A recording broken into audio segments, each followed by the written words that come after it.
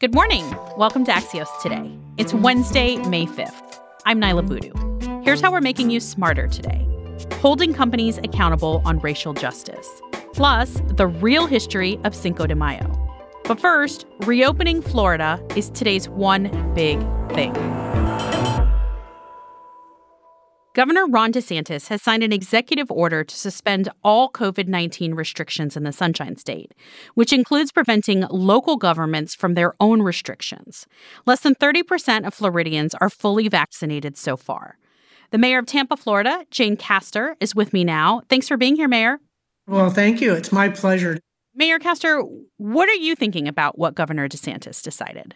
Well, actually, I was very pleased with the way that Governor DeSantis kept himself and the state government out of the initial responses to COVID-19 and allowed the local municipalities and counties to make decisions that were in the best interest of their particular community. This sort of creep into home rule is something that I would rather the governor stay out of. To put the executive order in place that overrode a lot of the decisions that we've made here locally that will address the particular needs of our community, I believe is an overreach. There was no consultation or warning prior to that announcement. Clearly, the governor can't mandate steps that are being taken on private property or in private organizations and corporations. So if the governor puts this executive order in place, we will just focus on other avenues to take to ensure that our community is vaccinated and that we are safe from COVID-19. How challenging is it for you to have a governor who seems to be taking a different position than you are when it comes to something like vaccines? Well, I never have any issue with individuals that, take different stances or positions than I do. But it can be rather confusing for our residents when you have these surprise steps by the governor. And it really frankly breaks my heart when this COVID-19 pandemic, something that should have brought us all together as a nation, was turned into a political issue, because there is nothing political about COVID-19. So do you think the pandemic is over for you and for Tampa? No, the pandemic's not over for our nation. Right now, we have had a rather dramatic drop in the number of individuals that are getting vaccinated. So we have continued to focus on that particular effort, ensuring that we're getting a lot of our younger residents vaccinated. And we have a number of initiatives that are geared towards getting them vaccinated. I believe that we have reached a great spot right now and that we are continuing on the downward trend for the number of cases, but it's not over yet. Jane Castor is the mayor of Tampa, Florida. Thank you for being with us, Mayor. It's my pleasure. Thank you so much. In a moment, why more people are paying attention to shareholder meetings this year.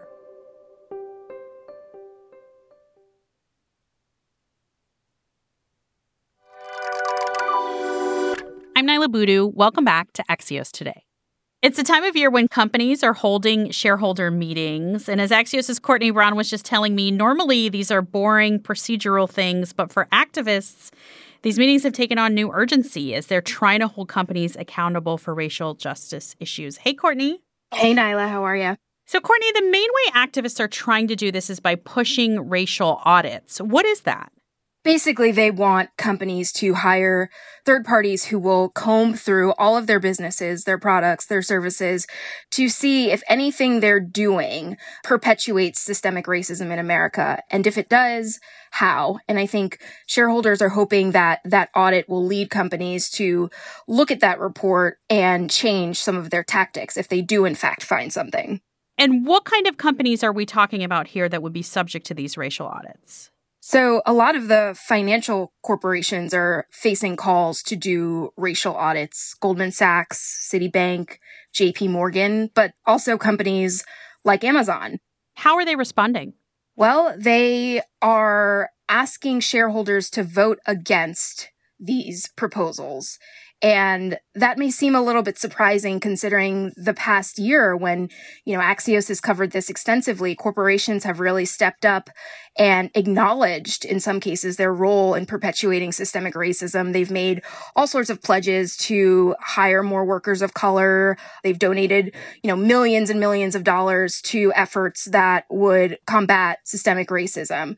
So there's a little bit of confusion, if that's what you've been saying the past year. Why is it that now, when shareholders are asking for a racial audit of your business, you're fighting back? And the answer to that is companies say that these proposals are very rigid. There's not a lot of flexibility in them. And they argue that some of what shareholders are calling for, they're already in the midst of doing. So they're telling shareholders that we don't need to do this. You should vote against it. We're already making headway on this front. Be interesting to see how all of these turn out. Courtney Brown writes the Closer newsletter for Axios. Thank you, Courtney. Thanks, Nyla.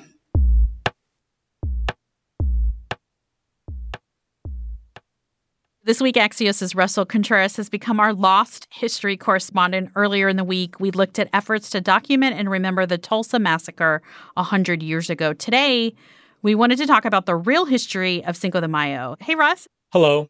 Russ, people might only know Cinco de Mayo from commercials or restaurant specials.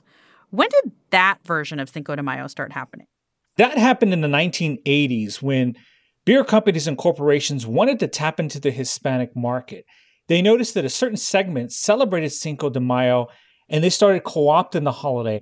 But this day has a deep history that goes all the way back to the U.S. Civil War. Can you tell us about that? Yes, so right around the time that the Battle of Puebla happened in Mexico, when the invading French army were defeated by a group of indigenous soldiers, in California, Latinos coming from South America, Central America, and Mexico saw this as a victory against slavery.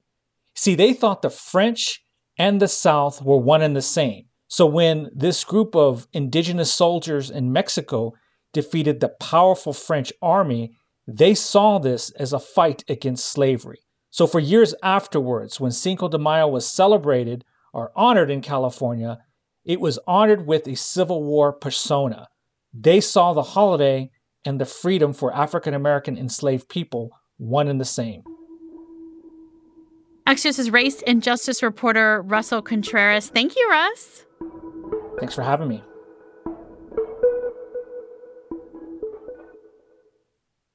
Finally, two more stories we're watching. President Biden announced a new vaccination goal yesterday. 70% of Americans with at least one shot by the 4th of July, and 160 million fully vaccinated against COVID. The new plan includes more vaccines for rural areas and readying doses for children aged 12 to 15 as soon as that's approved. Also, Facebook is expected to announce this morning a decision on whether or not to reinstate former President Trump to the social media platform. For the latest on that decision, check out this afternoon's Axios Recap.